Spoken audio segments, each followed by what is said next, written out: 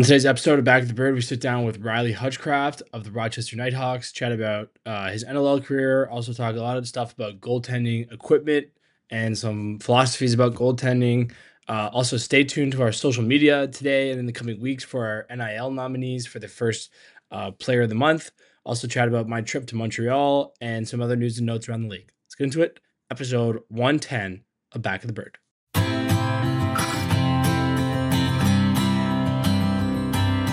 Take your first ride and run, baby, run. If you want a sign, this is it. You're mad, your magic, you're as hot as a gun.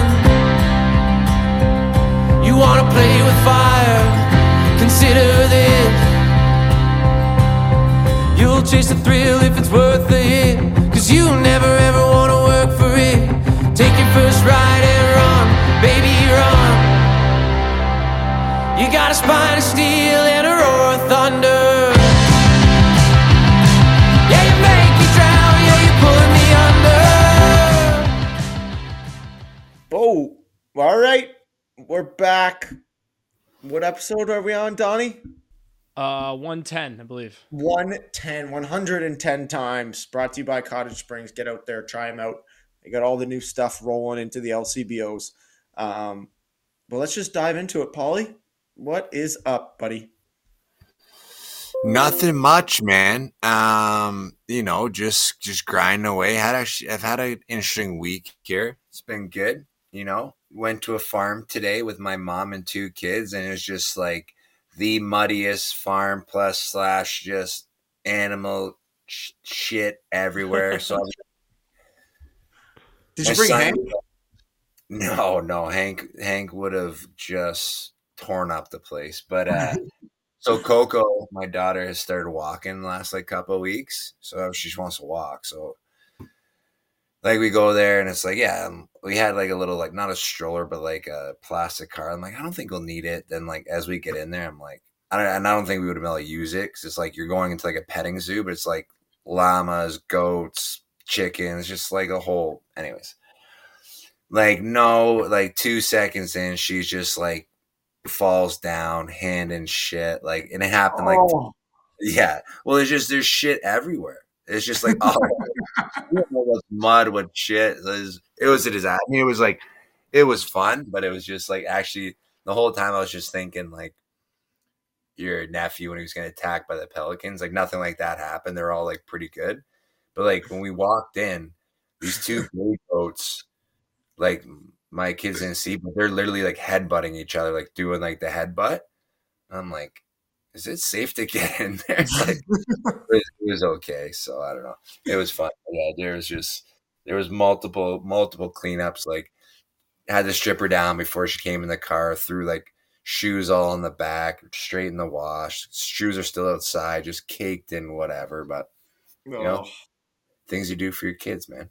Yep. I get that I don't get it. But hey, what else what was this little dinner you had? Yeah, so my sister, my second older sister, Billy Greer's wife, Ash, avid listener, is enthralled with your love life too. So just maybe get a little update on that. So no problem. New segment each week. We can rest.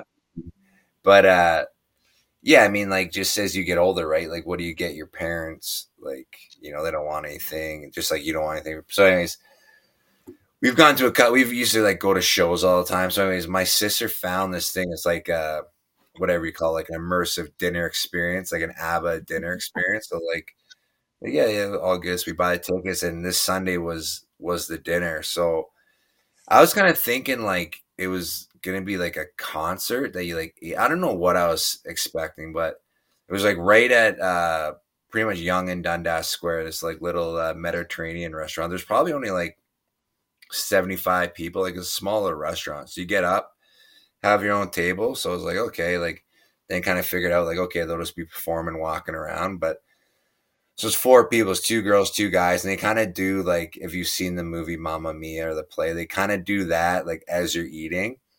But man, these 2 guys were just electric. The one guy, so funny.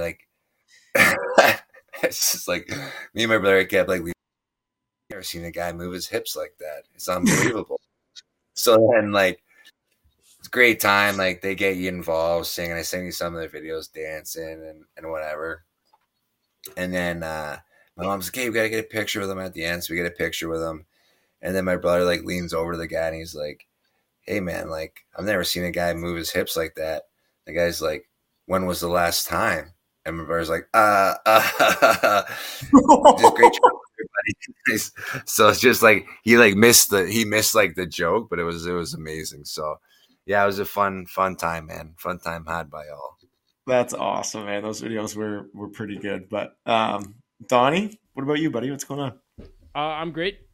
Ready to play this weekend. We play Sunday, so a bit of a long week for us. And I had a lacrosse-filled weekend. I went to Montreal on Friday, Thursday, and then Friday for the Unbox game, which we can talk about here in a little bit. And then went back to Cornell for the first time since my sophomore year. Junior year, we didn't play at home. Senior year, we didn't play at all. And then, I've been on the road for a while since then. So it was awesome being back at Cornell. They look great. A bunch of Canadians played really well. Willem Firth scored 4 goals. It was just awesome to be back, and a couple pops after the game to remind yourself that I'm old and don't got it anymore. At least not like the college guys got it, and a drive Sunday morning to really remind yourself that you don't have it like you did in college too. So yeah, no, good weekend. That's a lot of driving for you. Yeah, it was a lot. I didn't realize you went to Cornell. Me either.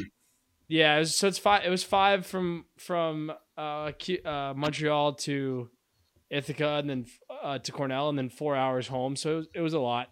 I had some upstate weather around Syracuse. Started fishtailing for a second. I'm sure everyone's been there at least once. Really like hopeless feeling. You're just like, and kind of snap back, and I was okay, but yeah. For a second you're like, am I in one, or like am I fucking in one here? So so I was joking with the boys when I got to Cornell. A couple of my classmates there, I was like, can confirm my heart still works. Because I felt her. So and I need new underwear. And I need to go use the locker room. So why don't we talk about Montreal? I got a couple thoughts. I like it about it. Made some notes. The old notes app, classic move here. So first of all, a couple people came up to me who are Back the Bird fans. Just want to say thank you to them. Really appreciate that. It was great chatting. It's always great hearing people that listen. It means a lot to us every time we hear it. So just want to be clear on that. But I don't know if you guys had a chance to watch it. It was a great event. It was packed house, super engaged audience. It was full like way before the gates opened, or like there's long lines before the gates open. And something I think that is interesting that I heard is that the luxury boxes at Place Belle, they like if you own them for everything. So they're not sold on like an event by event basis. It's like you either have them or you don't. And if there were like 40 of them, I would say like 35 of them were full. And so the league didn't even like sell those. Like those are just people who own them who were like curious enough about the event to come out and watch. That's cool. So I thought that was pretty cool. A couple other things I thought were interesting. One, they had French referees. Forgive me, I should look up his name. But it's one of our regular refs who also speaks French. So when he would make announcements, he would do it in French, which I thought was a nice touch by the league. And then Steph Charbonneau was there as well. He plays for Vancouver. He was there watching the game. He, I believe, grew up in Ontario, but he's Francophone. So he did like a French interview on the Jumbotron talking about the game and the sport, which again, I just thought was a good touch. And something I wanted to connect the dots on too is I talked to someone today who played in the game, and they said the turf was good. It looked good on. I was going to ask that. Yeah, so it goes in like little squares. So it's like a series of squares, and then I was in there on Thursday. It's like a mower thing that they basically take this mower to like basically like get rid of all the seams between the squares. I saw that. I didn't know if they were cutting the grass or what they were doing. It's crazy, man. It legit looks and sounds like a mower. And yeah, apparently it wasn't like a giant. So it's like a giant comb almost. Yeah, pretty much. It's like a spinning comb thing, but it lies flat, obviously, because it's all the squares, and because when you store them, you can stack them right on top of each other. I think that's why typically the turfs, at least in my understanding, get lumpy, is because they get stored in rolls, and then the rolls get stacked on top of each other to save space too. So then it like compresses them and kind of makes them weird. So the grid system seemed to work, well. It looked maybe a little bit funky to the eye, but that's just because it's different. So anyways, that was a long way of saying, I think the turf was a success. And then the last thing I want to say is the NLL did a great job with merch. They had Montreal unboxed merch there. They had one that said beer, and then it had the Castors logo, and then lacrosse. So beer, beavers, and lacrosse, which I thought was a nice one. And then a bunch of nice, like, they had a bunch of like non-New York or Toronto merch there, Montreal unboxed stuff. So just thought it was a good touch by them. And I'm glad my bye weeks kind of synced up at the right time, because it was a cool event to take part of, and lots of people I knew there, lots of people that you guys would know as well. So it was nice to see some people I haven't seen in a while and just taking the game. Yeah, it looked cool. I watched the game. It was it looked like a great product, and it looked like everyone was like cheering quite a bit. It sounded like people were booing Toronto right out of the gate, which is like kind of cool, just to have that passion right away, and then have a pretty good game to watch too. Lots of talent on display there, so it was a good one. Yeah, from a promotional perspective, it was a good game too. Obviously, you had a fight, lots of goals. You had a comeback. I would say the biggest fan base was like neutral. There's a lot of Toronto fans and some New York fans as well, but I would say the majority of people were there to kind of like take in the spectacle, I would say. And there's definitely some anti-Toronto stuff too, of like, I know I might not be cheering for New York, but I'm cheering against Toronto. The guys beside me in a very thick French accent kept yelling, "Fuck Toronto." And it predictably got worse as they got drunker and drunker. So you'd love that. Yeah. That's awesome. I guess we can kind of transition. Like it seems like a good little segue. New York obviously playing in that game. We're recording this Wednesday night. I have to just think about what day it was, because these weeks are crazy. But they've announced they're moving to Ottawa. So I guess that's effective next year. It sounds like they're going to be playing out of the arena that's in Canada. So they're playing out of Canadian Tire Center, which is the Senators rink, which is in Canada. And it's still owned by GF Sports and Entertainment, which I think in partnership with the Senators. So I think that might be a detail that some folks missed. I certainly was under the impression that if it was going to Ottawa, it was going to be fully Senators. And then the league put out a press release today explaining the whole thing. So yeah, it's a partnership between the existing Riptide owners and the Senators. Interesting. I didn't realize that either. I'd be interested to know kind of the breakdown of that partnership. But it sounds is Sensplex, is that something that's already built, or is that something that's going to be built and then they're going to have a practice facility there? That's a good question. I don't know. I'll look it up though. Okay, yeah, because it obviously there's with the whole like selling of the Senators and everything to Andlauer, part of that plan was to like build the arena downtown and shift to there. So it'll be interesting to see kind of like how that transforms over the next couple of years, because I know it's a 5-year deal. Yeah, Sensplex already exists. Okay. Yeah. So they have a practice facility there too. So that'll be interesting. Obviously, that's something that's nice. It'll be, because I think they're a midweek practice team now, so I guess they'll be going back to the Fridays. So it'll be interesting to see kind of how this transforms. But again, I think it's for a city that has been getting bad news after bad news in terms of like this whole junior A team debacle and everything. I think getting this is big for Ottawa lacrosse. And I think it'll be great for years to come if they can, fill that place and get people to go to those games. And, more kids are going to be able to get a clear cut view of where they can end up playing. So it'll be, I think it's a great opportunity. I also saw that Beaches and Orangeville are going to be playing a game in Nepean. Did you guys see that? I saw that too. That just got announced, but this is wild. Like, let's just put a team there. Like, what are we doing? Let's have exhibition teams there, and then is moving in. I know it has nothing to do with like the NLL, but it's like there's a team there now. We're doing an exhibition game. Like, we just turned down a junior A team. Like, what are we doing? Let's just put a junior A team there and figure it out. I think it's got to be kind of like a petty move to do that exhibition game there, like to the people that voted no. That's how I kind of took it. It was just like almost like a slap in the face a little bit, like how I took it. Like, okay, this is exciting. Now we're gonna have an exhibition game. It's like we just tried for 2 years to get a team in here. Like, what are we doing? It's awesome. But anyways, I live for the lacrosse drama. Yeah. Again, obviously great event, great announcement, exciting stuff. I don't know. Maybe we'll see another team come to Montreal too. So now that could be a little rivalry, Ottawa, Montreal. Another thing I wanted to actually note on this, and we had Commissioner Fruit on to talk about this, so it's not really a surprise. But the Ottawa Unboxed branding that they announced was not Black Bears. So.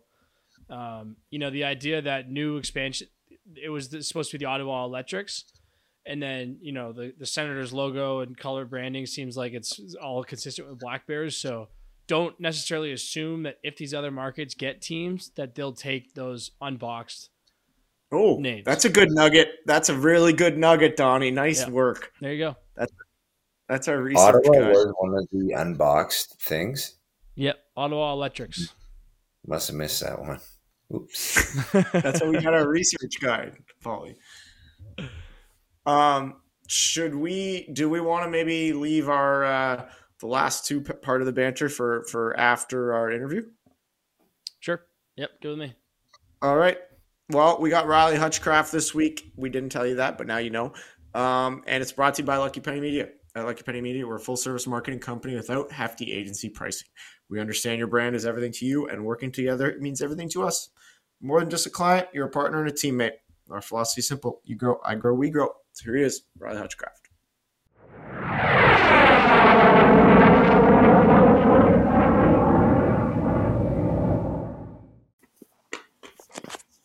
Sorry. All right.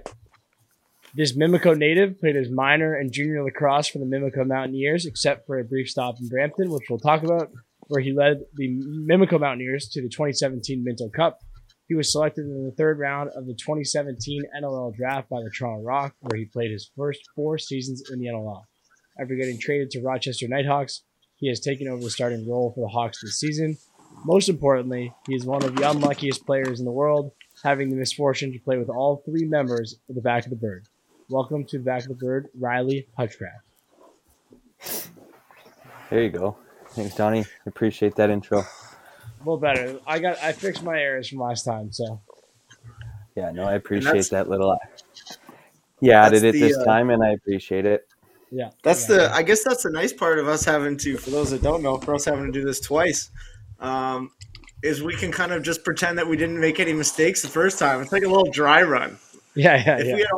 If we had all the time in the world, we could do that for everybody. Although I think you're on a short list. I think it might be Sean Evans is the only other one, maybe. One of which we did 3 times, I think. Yeah, that's good. I hope we could just do this in 2. So. Yeah, that's the plan. But let's for the listeners who have no idea what we're talking about, we recorded an interview with Hutch last week, and audio wasn't great, so we're doing it again. We're in the re-record, so hopefully we can bang it out today. I feel confident though. Let's go. All right. Well, and so listeners know it's all Hutchie's fault. So because we like him so much, we gave him a second try. Exactly. And now I get to look at your face again. Nice and close this time, Paulie. I know, on the cell phone. Oh, How's this that? is gonna make for absolutely amazing video with just the tornado of having children in the background, which it's relatable content. Oh, what's that? Is that a Canada jersey back there? Where? Yeah. Yeah. So Danny, hold on a sec. This is Jesus. How do I not know how to? Oh my God! How did I not know how to figure this out? Oh, there we go. Yeah. Wow. There. If the listeners at home, hold on. Let's get through the junk here. This is what you call elite podcasting. We're getting a jersey tour up, like literally zoomed in jersey tour. Oh, hold on. Yeah, Just a classic brother, dad. big brother. Classic dad doesn't know how to use his phone. Yeah. Eventually we'll throw him on the wall here. Who knows? That's a cool picture though. The Blazers one's really cool. Yeah, it was awesome. It was in my dad's basement for a long time. Yeah, it was cool. I ended up, long story short, I passed it Dan on a breakaway. So that's right after he scores from a pass from me, and then some guy caught it on camera, and then my dad blew it up. So guys, be pretty cool. I'll put it up here in the basement at some point. Nice. Yeah, just have to get all the laundry done first. That's step one. But let's kind of jump into it, man. Hutchie, what's going on? How are things right now for you? Everything's pretty good. We're in that part of the season where it feels like everything's in fast forward. You play a game on Saturday, and next thing you know, you're on a plane or you're traveling somewhere to play again. So that's pretty much our lives, all in a nutshell, right there. But mixed in there, I have a young son that I took swimming tonight to swimming lessons, so he keeps me busy on the days that we don't have lacrosse.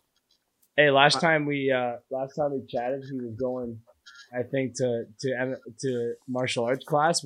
What is he kind of taking to more? What's he enjoying more, the swimming or the wrestling?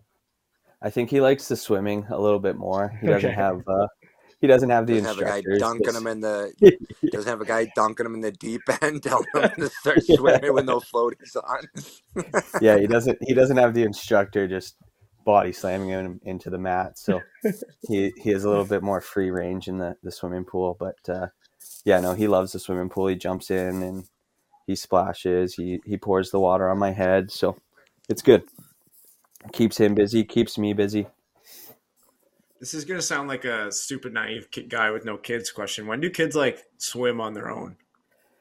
Honestly, depends, man. Really, like you see those videos, they're like newborns that start swimming. Really, just depends on how quick you get them in the water and like how quick they take to lessons. Hold on, what do you mean newborns are swimming? I know what Paulie's talking about. Like people start their kids at lessons, like because you can teach them how to like roll over, basically, right? Dude, it will blow your mind. So we joked about like getting dunked in the deep end. Go Instagram or YouTube, and I'm telling you, literally, not newborns, but probably less than a year, and these people are just flinging them into the deep end, and then they like figure it out. They like roll over and they kind of get out and they can kind of swim, so they get on their back. Dude, it is like anxiety-filled TV to watch it. It's nuts. I feel like I'm gonna have the FBI at my door if they see that's on YouTube. It's gonna get you on some list that you don't want to be on. But I will be looking into it because that's got me curious, Paulie. Yeah, our swimming lessons, like the first ones we did a year ago now, they make you like take your kid and put them right under the water and then bring them back up, and they just expect them. I guess it's a human reflex or something that they just know what to do when they get put underwater. It's called the mammalian. Yeah, it's called the mammalian dive reflex. There you go. That's a fun fact. I'm keeping that in my back pocket. It sounds smart. Holy shit! Wow. Good thing you know what it was. On that note, what was it like growing up in Mimico? I don't know. I don't remember getting dunked in the pool. I don't remember getting dunked in the pool, but it was pretty cool.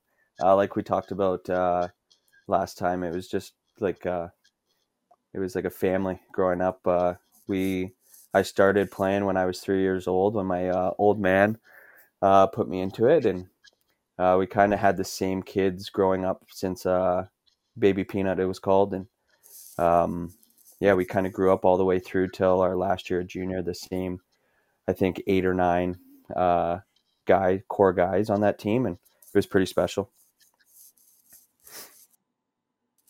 Who were some of the guys? Who are some of the guys that are still playing in this league? Yeah, so the guys in this league right now would be Jackson Subak, Warren Jeffrey. Those 2 guys are playing in this league, and then a handful of them are playing in the LL, like Josh Taguri. And Clark as well, Hutchie. Yeah, sorry. Clark was a part of that core group too. I don't want to forget him. That's a pretty elite group. Did you guys do a lot of winning growing up? We joke about it. We were the best third place team on Ontario because we played against like Whitby, who had at the time Justin Lemke, Dawson Theed, Bryce Yetman was the guy. They were all pretty good, and then around Bantam they left and followed the hockey route. So we competed against Whitby and Orangeville, who had Jeff Henrik, Randy Black. They had Hearts in net every second year. And then who else? We would play against Brampton. Yeah, they had Teeter, Connor McClelland. Like, it was just a good age group, and we were lucky to win maybe 6 or 7 bronze medals throughout that time. I keep hearing that McClelland name. Did he play? Does he still play lacrosse, or does he not play anymore? Yeah, he plays the Sask. Yeah. Oh, really? Nice. Check the fucking game notes, Danny. Yeah. I recognize. I don't know. Paulie, you know that time when you got like to the point? I mean, I know. This may have I know been you're twice talking over about. for you. No. But yeah, that's good for him. Congrats on the success, buddy. I'm rooting for you. Heard a lot about you. Yeah. I played with Connor's older brother Ryan. Oh yeah. One of the all-time biggest beauties in the league. We got to get I can't tell a story because my brother should tell it, but he played for Team Canada outdoor. He played a little bit in this league too. I played with him in Philly, but he played outdoor. I want to say maybe in Manchester, so whatever that was, call it like 2012 maybe. 2010, yeah. 2010, okay. But my brother, like this guy, so he would have been like fresh out of university, and like my brother kind of knew him from playing in Brampton. Like, he may have been a ball boy when my brother was growing up. But first thing he says to my brother, he's like, "Call me the Dragon." He had himself nicknamed the Dragon. And my brother, like, yeah, my brother just had his way with him, but just loved this guy. Just kind of had him on a leash, like would do whatever my brother said in Manchester, but just all-time beauty, man. Great guy. The Dragon. I got to come up with a nickname for myself, I think. Yeah. You already have one. Sorry, go RJ. RJ. He's already got one, RJ. You don't need another.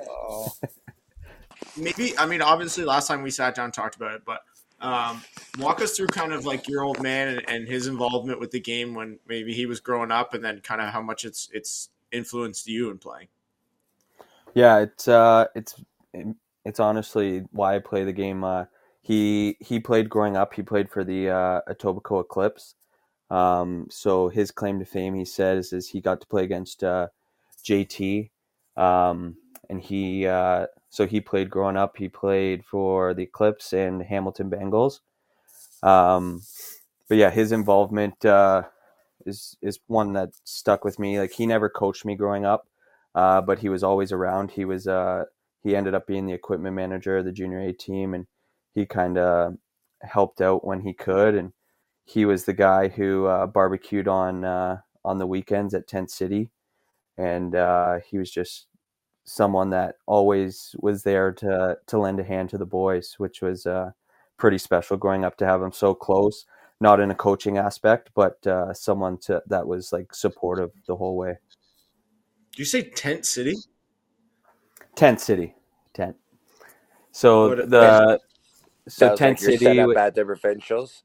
Yeah, that was our What? setup at the provincial. So like I was talking about last week, we'd get there 2 or 3 hours early before the games, and our parents would wheel out the tents, like party The tents, canopies, yeah. and canopies and whatnot, and they would like set them up, and there would be sometimes like 6 tents in this backfield at Iroquois Park, and it was just to give us shade throughout the intermissions Man, between games and I, whatnot.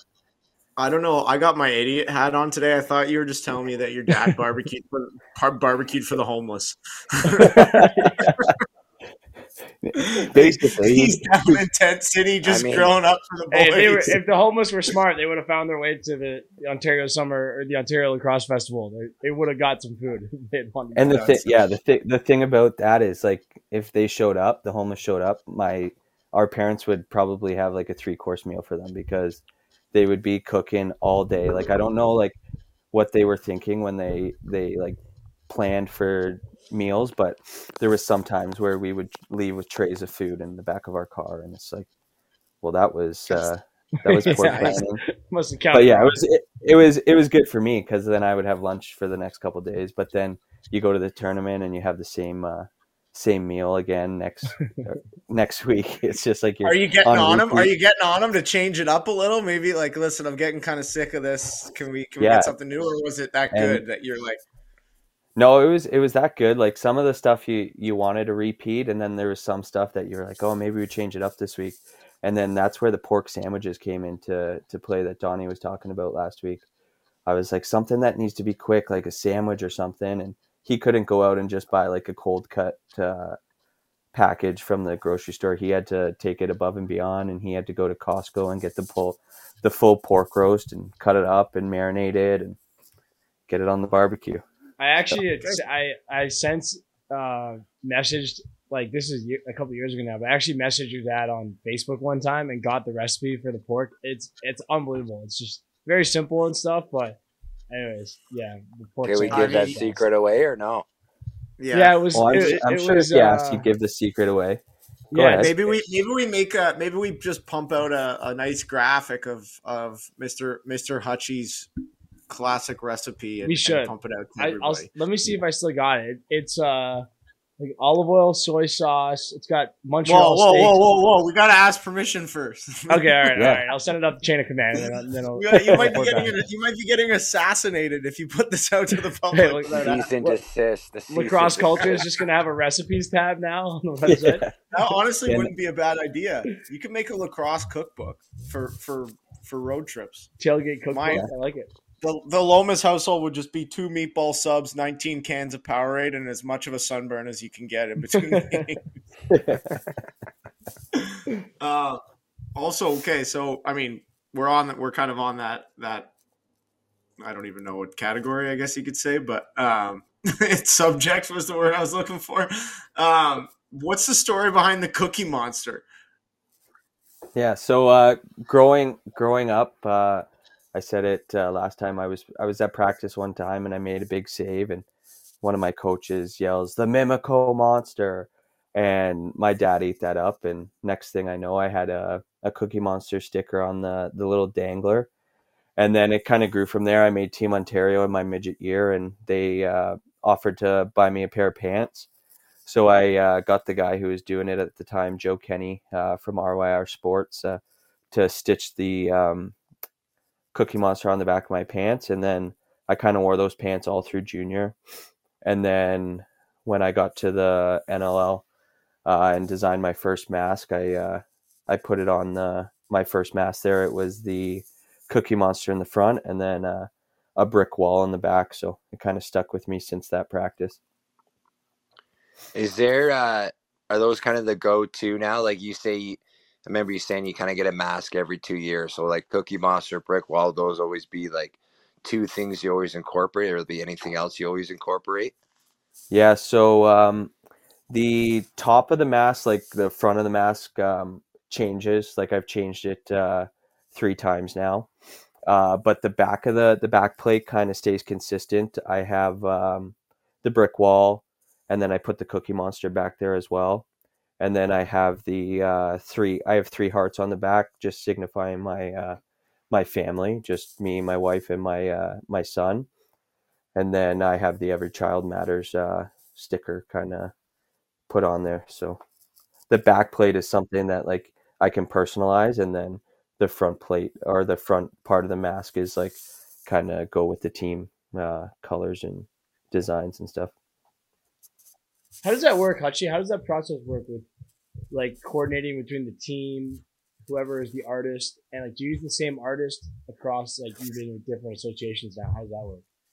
Yeah, so I always wore a field mask growing up. So in my first year, Rosie was getting a mask, and he asked me if I wanted one. So I made the switch then, and he put me onto the guy from Sports Mask, is the hockey helmet provider. And then Rosie had a paint guy in Oshawa, and he put me onto him, and he did a great job with my first mask. So I stuck with him, and he kind of works with the Sports Mask guy, and he puts a price together, and then they bill the organization. But I think like 13 or 14 of the goalies in the NLL use him now, just through like word of mouth. Like Rosie, I think, was the first guy to use him when he first got his mask painted, and then I did it, and then Troy did it, and it kind of just chain effect from there. That's awesome. We should get that guy on sometime. That'd be cool. Yeah, Donny, that's the video content for you. That's I was just thinking. He does a great job, and it's like it's one of those things. Like I know, like my first mask, I had no idea, like kind of like what I wanted to do, and I told them like this is kind of the idea, and he was like, let me work with it, and sent me a couple pictures, and he was great and knocked it out of the park the first time. So same with the second one and the third one. So it's just one of those things that you give him an idea, and he's able to run with it. Let's transition, because we talked about this the last time. I thought it was interesting to talking about your gear now. So one thing that I thought, like you mentioned, you use the same pants your whole junior career, and a lot of players, other than helmets and gloves and sticks, a lot of players use the same protective gear. But you guys actually have to switch gear pretty much by rule, right? So can you explain to people? I don't actually necessarily know how that process works. So how does your goalie gear get kind of like all coordinated through the league, Bodum, and then you guys have to use the new stuff, correct? Yeah, so it all depends on like kind of year to year what the measurements are. Like the last like 2 or 3 years, they have had measurement changes, so we've had to use the new gear every year type thing. But it kind of goes off of your measurements. So you get initial measurements at the beginning of the year as a goalie. So you go in and you get your weight done. You get like how tall your shoulders are, how tall you are, and then you get a specific measurement that you can expand your shoulder caps by, and then your leg pads have a specific measurement, and you get the leg pads, and they're super skinny, so you have to take them, and what I said last time was I put them under my couch and I sit on them for a couple days or a week, and they kind of expand, and that's how they go. But by using them so much, they kind of expand all the time. So by the time the next year comes around, you kind of have to use the new stuff that's given to you anyways. So it is tough. It's a challenging type thing to do, but all the goalies in the league kind of do it. And yeah. Do you know, like, what would be some other ways that other guys like get the couch thing is kind of hilarious. Like what do other guys, what's like the craziest thing I guess you've heard someone do? The craziest thing I've seen someone do was Brendan Miller, my rookie year. He was the backup goalie for Toronto, and we had got our new stuff, and I didn't know what to do with it. So Rosie was doing his stuff, and I see B walk towards the showers, and he throws it in the shower, and he turns the shower on and just lets the water hit it for like the whole practice. I was like, what are you doing there? And he was like, yeah, I need to let the water hit it or it's too stiff for me. So like you got guys like him just throwing it in the shower and letting the water hit it. Rosie puts it in Toronto. We had stalls that flipped up. He would put his pads in there and then put a couple water jugs on them just to expand the pads that way.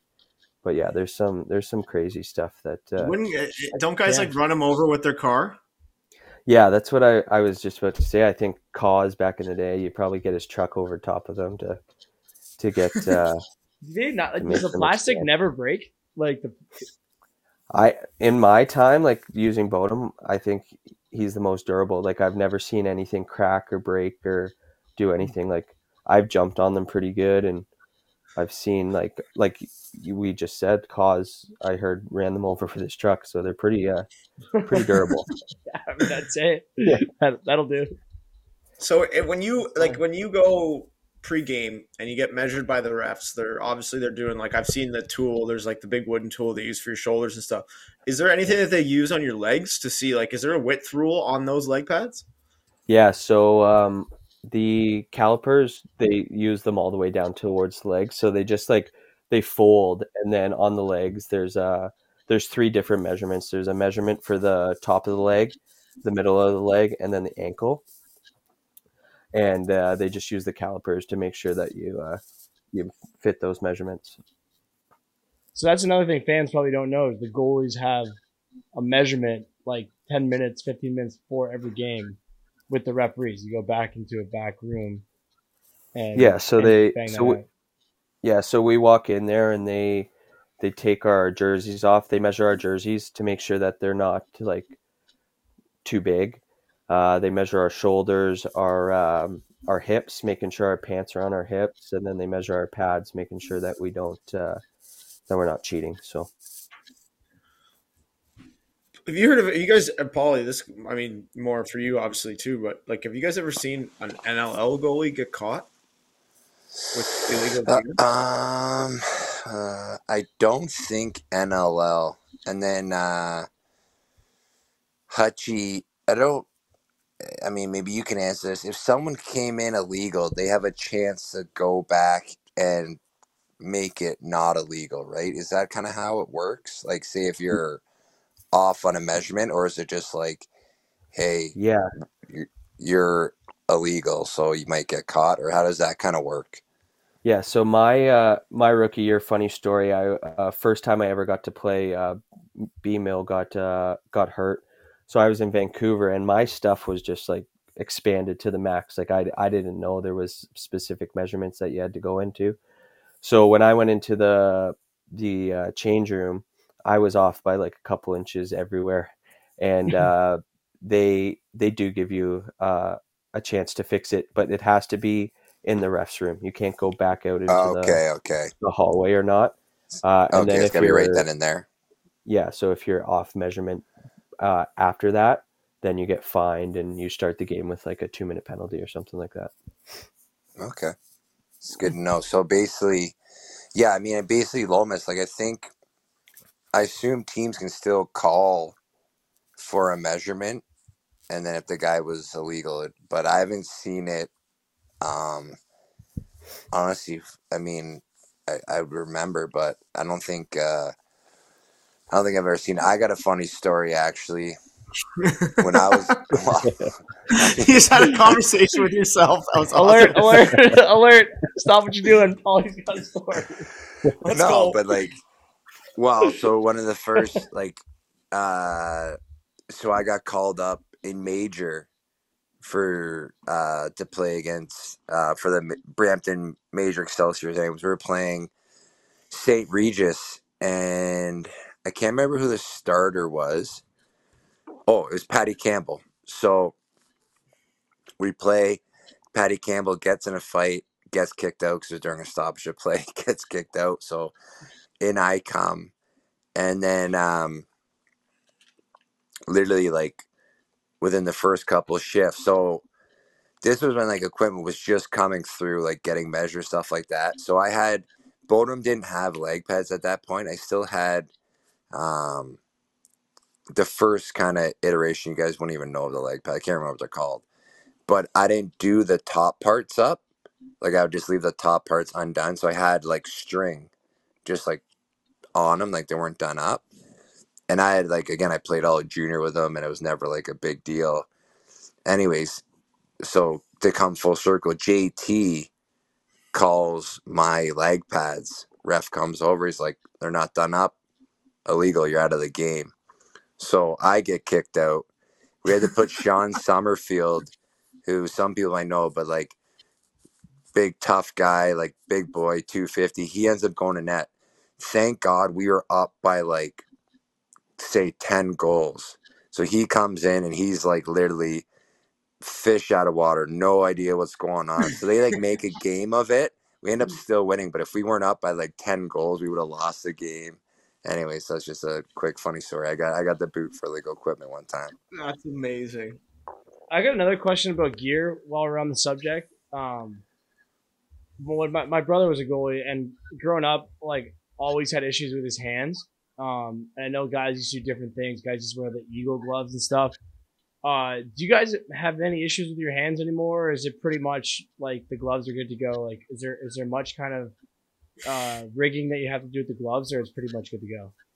Yeah, no, the gloves still need a little work, and I think that's the next thing that we need to figure out, is because the reason I went in Saskatchewan was because Hart's hurt his hand in warm up because the gloves weren't the greatest. And yeah, I think it's just by getting hit so much. It's like we're getting hit there every practice at least 20 to 30 times a horseshoe, or in drills, and they just break down, and the pad gets weaker and whatnot. But yeah, we still have issues with our hands. But now Bodum came out with this. It's called the Knuckle Buster, and you put it over top of your glove, and it adds a layer of protection, and that's what we use for practice and whatnot. That's what they called Paulie in high school.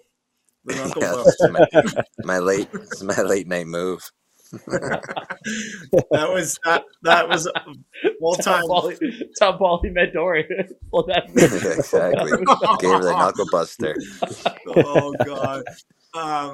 But yeah, on that note, Ralphie's hand was all like bunged up. Whatever. Everyone's like, all right, just like avoid his hand. Don't shoot at it. Yeah. Fieldsy's always buzzing the tower on the goal. He's hitting him in the head. This time, okay, don't shoot low. Like, don't hit him in the hand. Like, he's going to reach his hand down if you shoot to the low corner. First shot as hard as he can, low corner, hits him right in the hand. Just right on brand. Yeah, Ralphie came to me that morning, and he was like, "Oh, my hand, I just got hurt in the hand, blah blah blah." And then in warm up, like Lomi was just saying, Fieldsy steps into his shot. Usually it's 10 feet over the net. This time it was like perfectly down near where you would put your hand to make a freehand save. Ralphie sticks his hand out and just blows it up. And it's like, and then Ralphie looks to the corner at me. He's like, and I just knew. I was like, oh boy, here we go. Like, yeah, he's in. Hey, so that brings up another good topic. I want Paul's opinion on this, and Hutch, your opinion. In warm up, every O guy in the league is shooting to score in warm up. There's a train of thought among some goalies that the defenders should be hitting the starting goalie all throughout warm up to basically boost confidence. I'd say, Paul, you go first here. What's your take? Do you think defenders should shoot for the goalie, or are you just trying to get your patented bouncer to the top corner going? Yeah, no, I mean, for me, and I think like, again, I'll say, like, if you watch the two half circles between the starter and the backup, the velocity and maybe the placement of the ball dials up a little bit once the backup goes in. But yeah, I kind of have a rule of thumb. And so I'll go from a goalie. When I was a goalie, I didn't really care, to be honest. Like, I'd like the first 1-2 minutes, like, just touch me up a little bit, just so I can get the feel of the ball, and then it was kind of no holds bar for me. I didn't care, where you were shooting. But from my standpoint now, and kind of how I've always been my whole career, is starters will always get touched up. Like, again, I'm either like pumping at 5-hole, or I'm throwing like a muffin top right, just so you can like maybe get a step into it. But backups, yeah, I'm trying to score. I'm dialing up a little bit. Yeah, backup. Everyone's shooting to score, but Hutchie, what's your take? No, I'm the same as Paulie. It makes sense now why my stick is so much bigger. Like, the pocket in my stick is so much bigger, is because now D guys are just pounding at 5-hole. But yeah, no, I'm the same way as Paulie. I've lived both now, and the first 2 minutes of the warm up, I'd like to feel it a little bit, but then it's kind of, you guys have free reign on wherever you're going to shoot. But to the horseshoe, like Paulie said, we talked about it last time. Fieldsy has two different shots. The first one is low to the glove, and then when the backup goalie gets in, it's high to the chin, and that's just how it is. That's just how it is, and you gotta take it as it is. But yeah, now I get the low glove, and Doug Buchan gets the high to the chin. So it's, and that's a tall man. That's a high chin that is, we're hitting. Yeah. Yeah, he was. It was actually funny. We did court this weekend, and we were going around the room, and I just put $5 for headshot for Fieldsy. He's like, I didn't hit anybody in the head this week. I was like, that's for like what's going to happen in the next couple weeks, because we know what's going to happen eventually. Yeah. Well, he should just put $50 in just for the year. Just say, here's my yearly down total payment. Like the McGillney missing practice check, Paulie. Like, yeah, all right, yeah, exactly. Here's my guarantee it's gonna happen. Yeah. I'm not changing. Here's my 50 sheet. Just pay, because we know it's going to happen eventually. Like, yeah, and he also our bless his damn heart, our third goalie Dylan Sprents. I think he got put back about 6 reading levels after Fields. He got him in the melon one practice. I said in the room after, I haven't heard him talk since. So yeah. And he came to the next practice with a new helmet. So I think he got the Donny special. Just switch up to the most protective bucket. It works. It works. I still got mine kicking around. You can just put a goalie mask on mine. Yeah. Let's go back to the Mimico days. Talk to us a little bit about. I've been hearing rumors about this spread you guys would have pregame. What did that thing consist of? Oh yeah, we had a pretty good spread, and it started with just like fruit trays and whatnot, but it kind of grew over time in junior. It was fruit trays, and then Maggie and Jamie Taguri, one of the guys on our team, Josh Gurry, his parents would make these chocolate chip banana muffins, and I could bury about 10 to 15 of them before we even got on the floor. And then I think it was crazy. Sometimes there would be pizza out there, Donnie, and sometimes there would be like you said last time, there would be pork sandwiches from the pregame barbecue. Like our parents. One time we had like KFC too. One time there was like popcorn chicken. It was like, guys, this is awesome. Like, what are we doing here? Like, exactly. Like they would have pregame barbecues. Like our parents would out in the back alleyway of Mimico, and then whatever they were cooking on the barbecue would slowly make our way to our snack table. And then Donnie, I think, would one time told my dad that he loved the like candies that were on the table one time, and then the next game, my dad came with this big jar full of Mike and Ike's, all the stuff that Donnie loved, and it was a great snack table. I'm a high maintenance player, so still am today. That's where Donnie's got his own green room requests for the snack table. That's unbelievable. Yeah, but we never had sushi like we do in Rochester. That's the one thing that we have on our snack table that is just. I would never want on anybody's snack table. I think this podcast might have gotten rid of the sushi on the table, because we talked about this like a few episodes ago, and ever since, I remember like Dauber made a comment about it to me, and I don't think it's been back since. And we've had like the beef jerky and the fruit and like everything that we started talking about. So we've got some hidden influence there. Yeah, I never seen sushi on a table until I walked into the room, and I don't think it ever got eaten. Like, Paulie, did you ever get on? No, I never. It did, dude. It always got eaten, but like, you wouldn't see it like eaten pregame. And all of a sudden, you'd come like after the game, and like half the roll was missing, and you're just like, "Who's the psychopath that had some of this gas station sushi?" Like, exactly, because it was definitely sitting in the gas station for 3 or 4 days, and then it'd be sitting on the table. It wouldn't even be even in the fridge. It'd be on the table. Exactly. It's like, in a hot what locker are we room. Doing? Yeah, it's like, oh my god. I kind of like this is an anecdotal story, but we had a client meeting, and so I ordered a bunch of sushi, and I thought like the meeting was supposed to end at 5:30, and the meeting ended up going to 7:30, and I just had the sushi sitting in the room, and afterwards nobody touched it because it was basically the raw fish got cooked in a hurry, and there was just sitting in a hot boardroom just getting ready to go. But maybe we'll jump onto kind of like the fast forward to the Minto run, because we've had you for a while here. We want to get into some NLL stuff too, but what are the memories that you've got from that run? I guess just like the playoff series to get us there against Brampton, it was a battle. I don't think we were kind of expected to get there. We kind of made the moves at the deadline to get Andrew Q, which helped.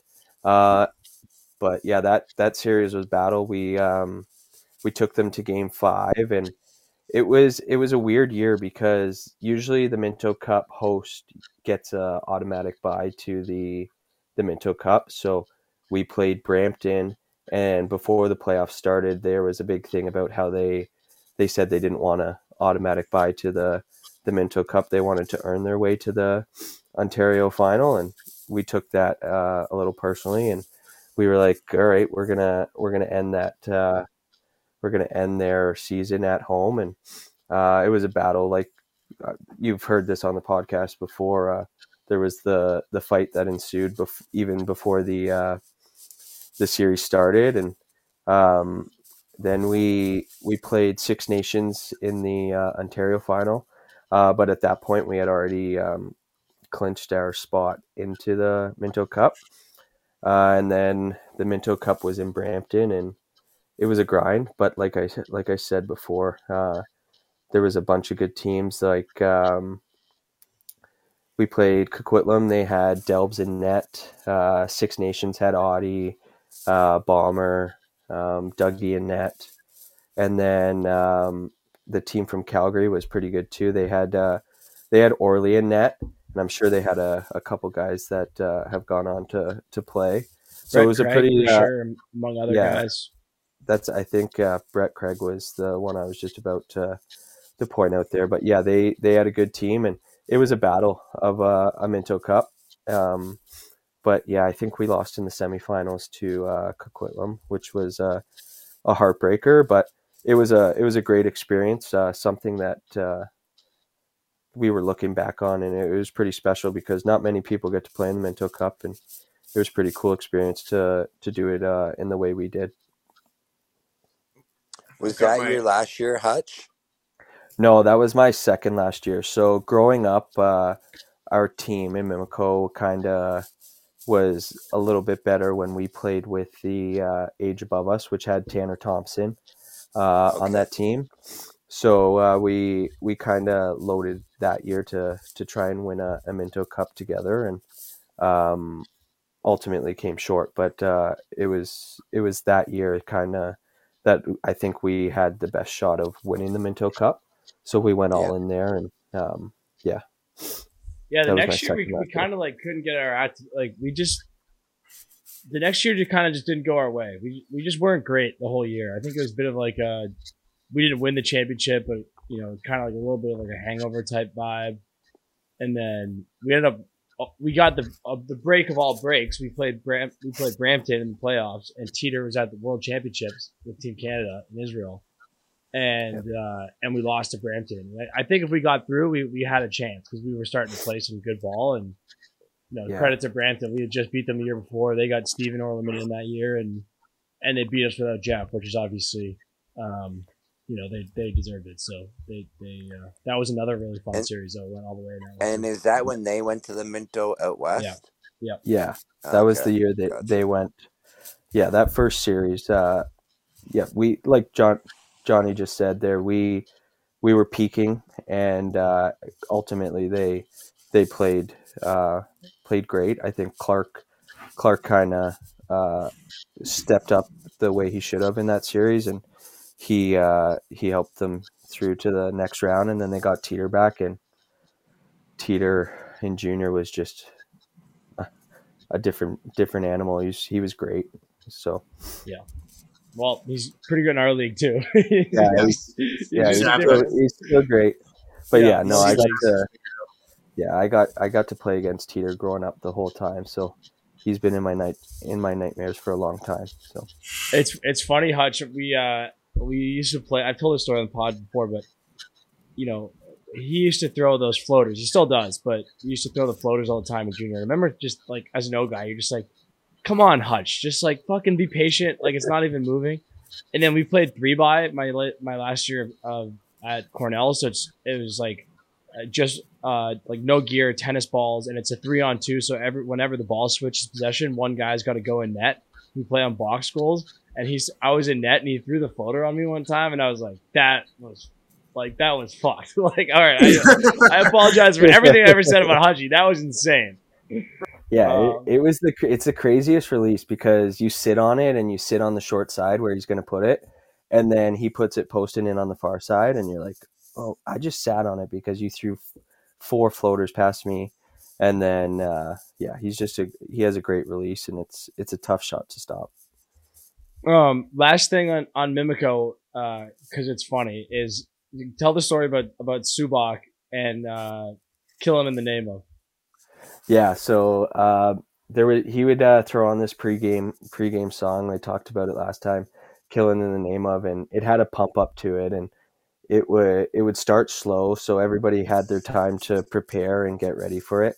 But when the beat finally dropped, he would turn the music all the way up to the max on the speaker, and then he would just beat the shit out of the whole room. He would smash the snack table, he would hit the garbage can, and just start breaking stuff basically. Yeah, he would. The amount of ceiling tiles we went through in junior is just ridiculous. I think in our 5th year, the arena guy finally was like, you know what, we just won't fix them until the end of the summer, because he would smash ceiling tiles. And yeah, the guys would prepare for it too. They would take the garbage can out, or the garbage bag out of the garbage can, so that way the garbage wouldn't go all over the room and our equipment manager wouldn't have to clean it up. But yeah, he would take the garbage can at the end of it and throw it down. There was an alleyway in Mimico, and he would throw it all the way down the alleyway, and it was a fun pregame for sure. I love how they would just adjust to make it life a little bit easier for them on the cleanup, rather than be like, hey man, like stop doing that. Well, they tried. And, yeah, Ocal, our team president, comes in one day. Hachi told it last week, but he got a cigarette in his mouth, and I think Tolly was still our coach, and he just goes, Tolly, I'm fucking trading him. I don't care. I'm trading him right now. And Subi was like, our like one of our captains, like definitely like our heart and soul leader. Like if you know Subi, he's one of the best teammates around. It was like, we're not trading him. Like he should probably stop breaking the garbage can. But, like we're not gonna trade this guy. Like, and oh man, it was so classic. And I just remember Ocal being like, if you keep destroying team property, like we're gonna fucking freak out. You're gone. Yeah. That story that Donny was saying, that he was yelling at Toller, telling that he was going to trade him. Well, like blowing smoke in my face. I'm trying to get ready for a game, and the smoke's just coming in my face. I fucking trade you. It's like, oh my god, I'm trying to prepare here. Yeah, that's awesome. But let's move into NLL here. Again, we've had you for a while, but walk us through the draft process. How'd all that go down? Yeah, so I was like I said last time, there was the combine that the NLL has, and I went to it as the last goalie. There was a 6-year-old there, like I was saying. But yeah, I went through the combine, and at the time they would have team meetings. So I met with Georgia, I met with Buffalo, and I got like I said last time, the questionnaire from Doug Locker, and I had no clue that Toronto was even kind of in the mix. But then, so the combine happened one day. I think the draft was 2 or 3 days later, and it was at the track. So I had full intentions of being picked by Buffalo, and then my name was called at 30th with Toronto, and it was kind of a dream come true because I had season tickets growing up, just like you guys probably had a love for Toronto. And yeah, so I got picked there, and I wouldn't trade my 4 years in Toronto for nothing.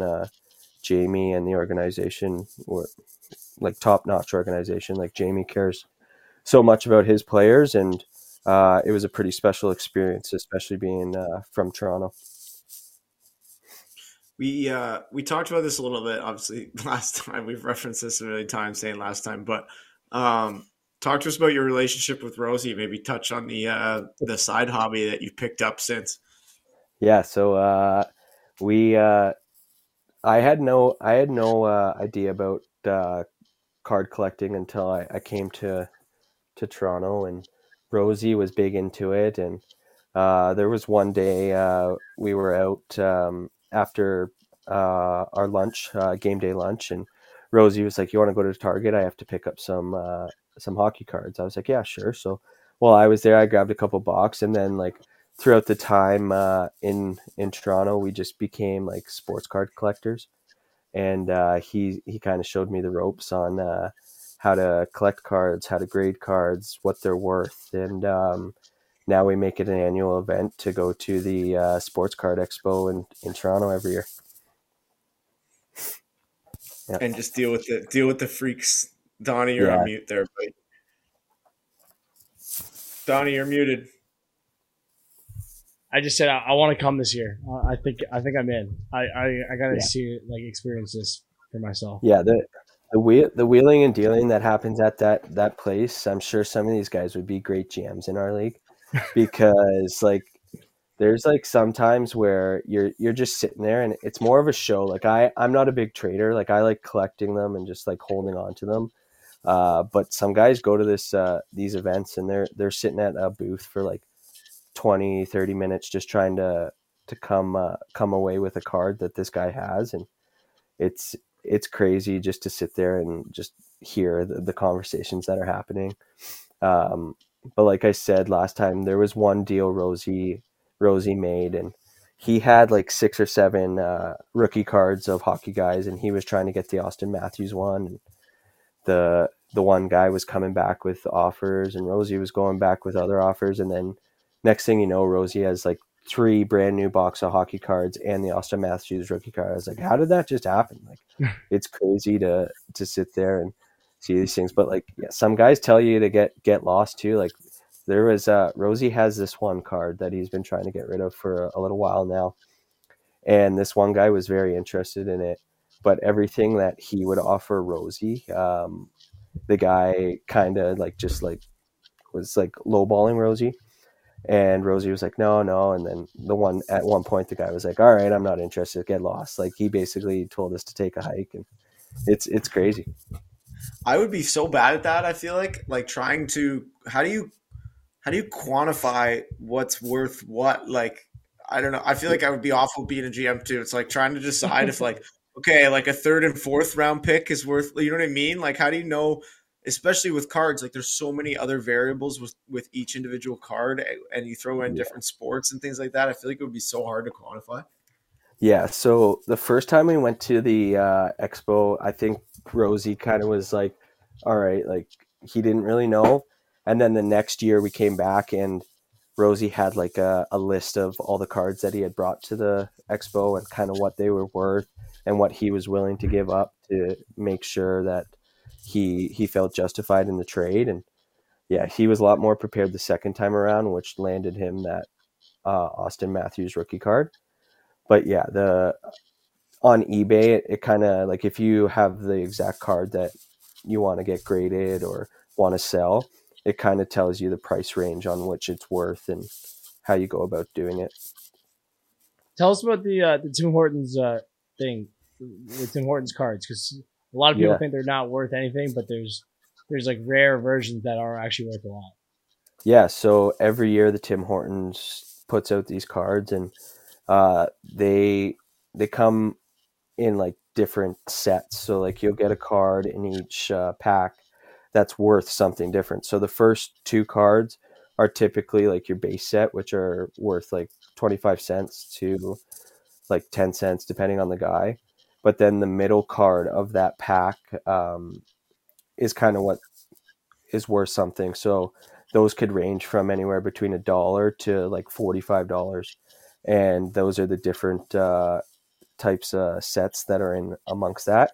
And then you get the rare cards. So like I said last time, I got a Wayne Gretzky rare version of the Tim's card that's worth $600. So the the packs that you give to your kids and think that they're worth nothing, there could be a 600 card just getting folded in the back of your car. Yeah. Yeah, Like folded in the back not of your rag. car has different connotations to different people.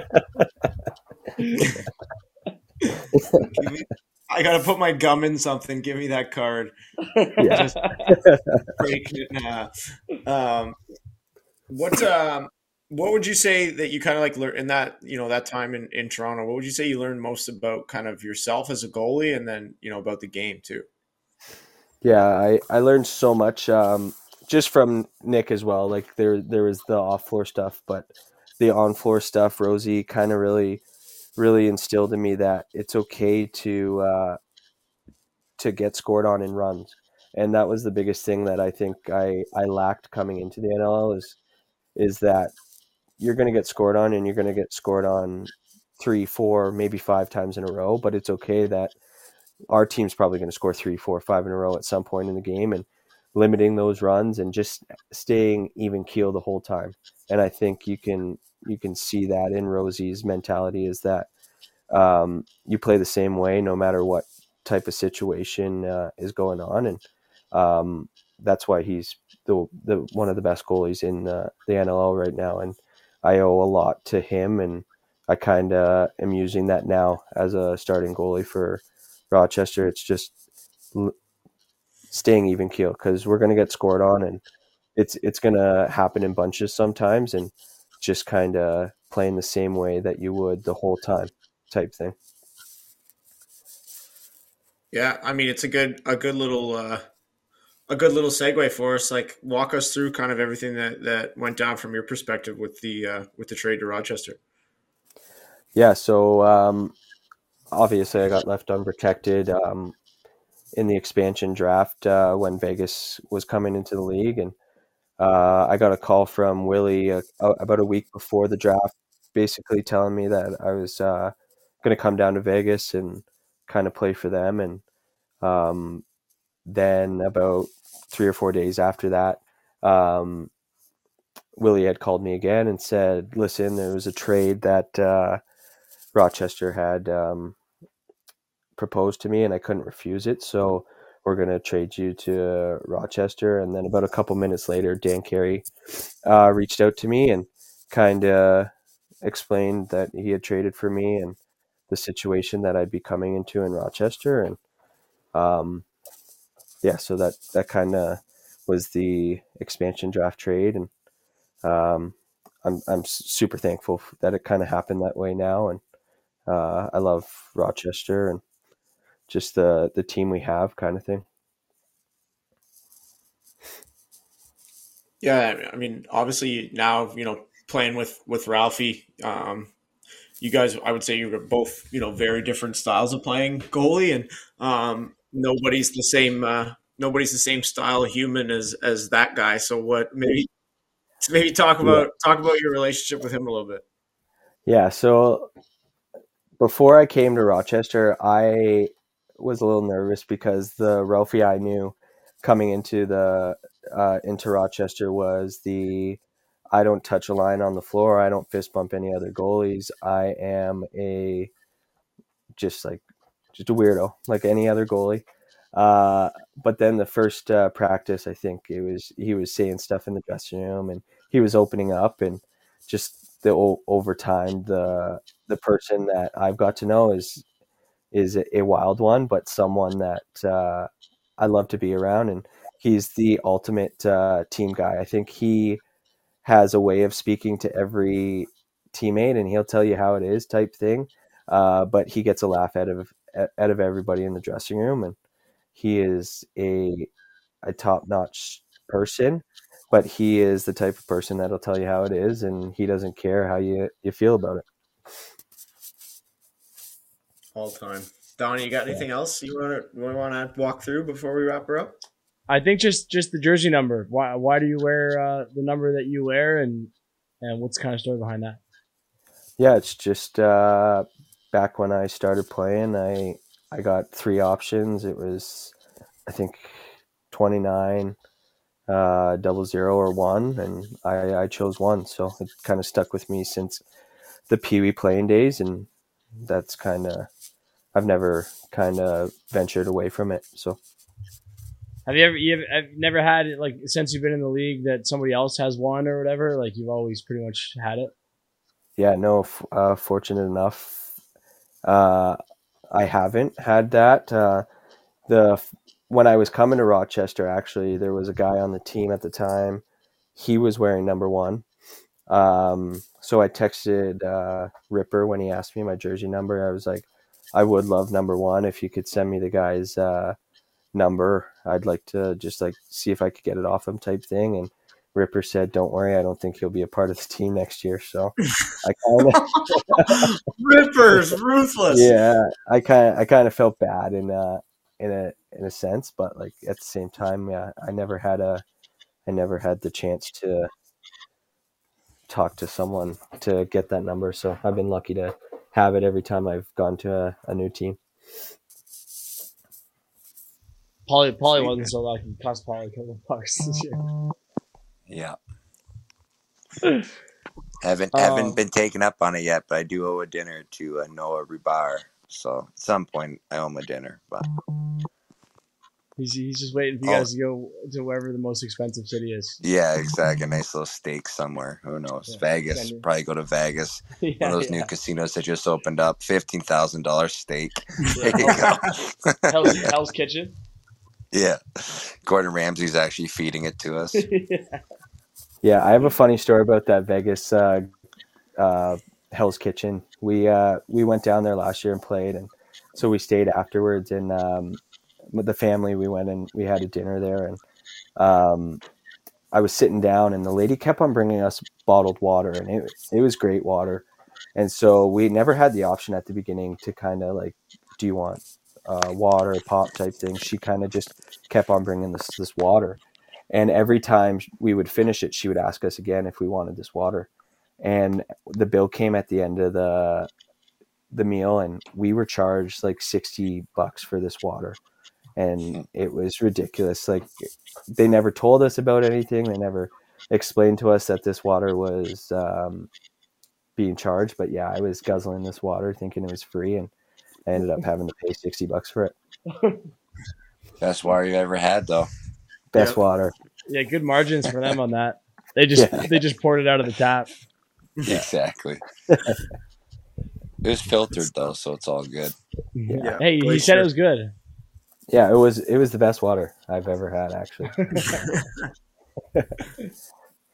All right. Well, Hutchie, thanks for taking the time, man. Obviously, it was 2 separate hours we took out of your time. So the second one sounds like it went well. And again, appreciate you taking the time. It was fun, man.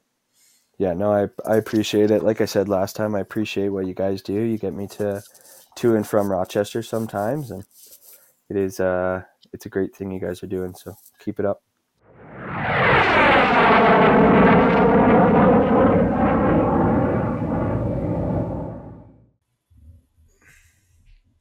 All right.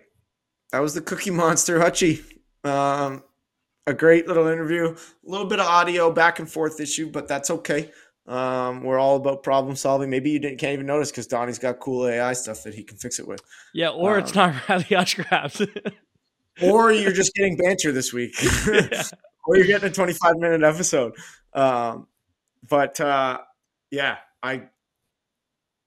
I'm just thinking back to, Paul, your comment. I don't know if I want to do the love life walkthrough right now. No, I'm just joking, but I send you a text. My sister, you're serious? all the time. I thought you were serious because I used to do that a little bit, but no, but she always is like texting me and like being like, "Hey, what's going on with Dan?" I'm like, "Jesus." I can give you more updates. I can give you updates. I can give you offline updates because there's just there's a little bit She of. may be looking. Who knows? Maybe Gruzy. I don't know. We'll have to come watch. Listen, I'm gonna plead the fifth on that one. I don't think I even need an answer.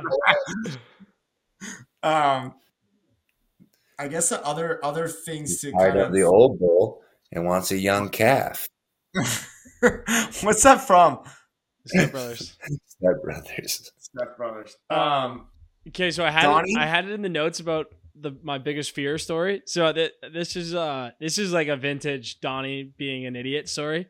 So we talked last week about how I'm scared of birds. So I'm scared of birds, right? It's a thing.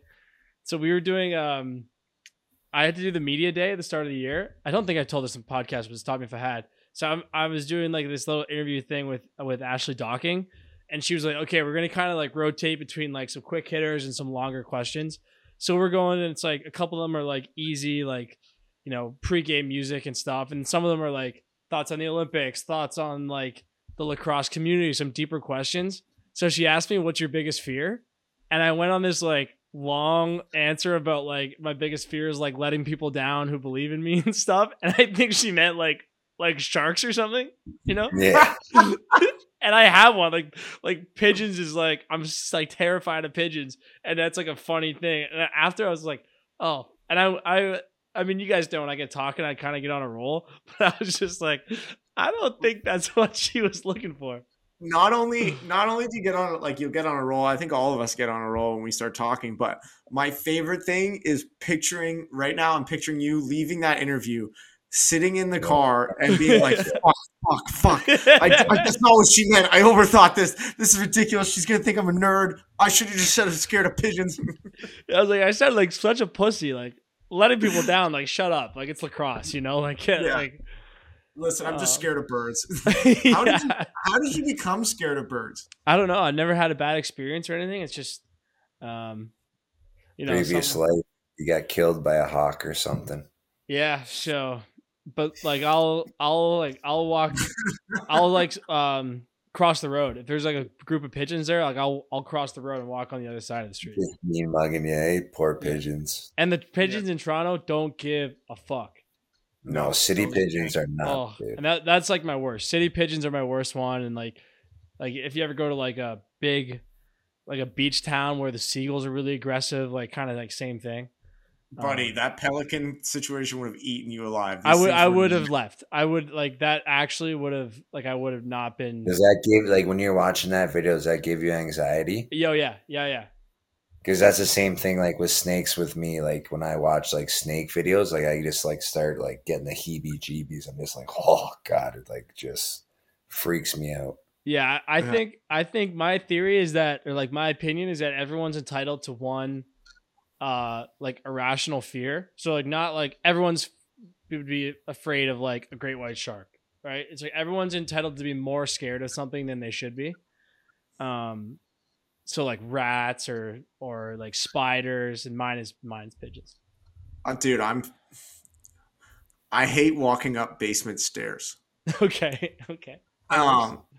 Like, That's just called laziness. no, that's not what I mean. I just love staying by the beer fridge. So like if it's like like my parents have an unfinished basement, and yeah, it was like when you like go down trying to get back up, and all the lights to like really light up the basement are in the basement, are down there. So you have to turn them off and then go up the stairs. Fuck that.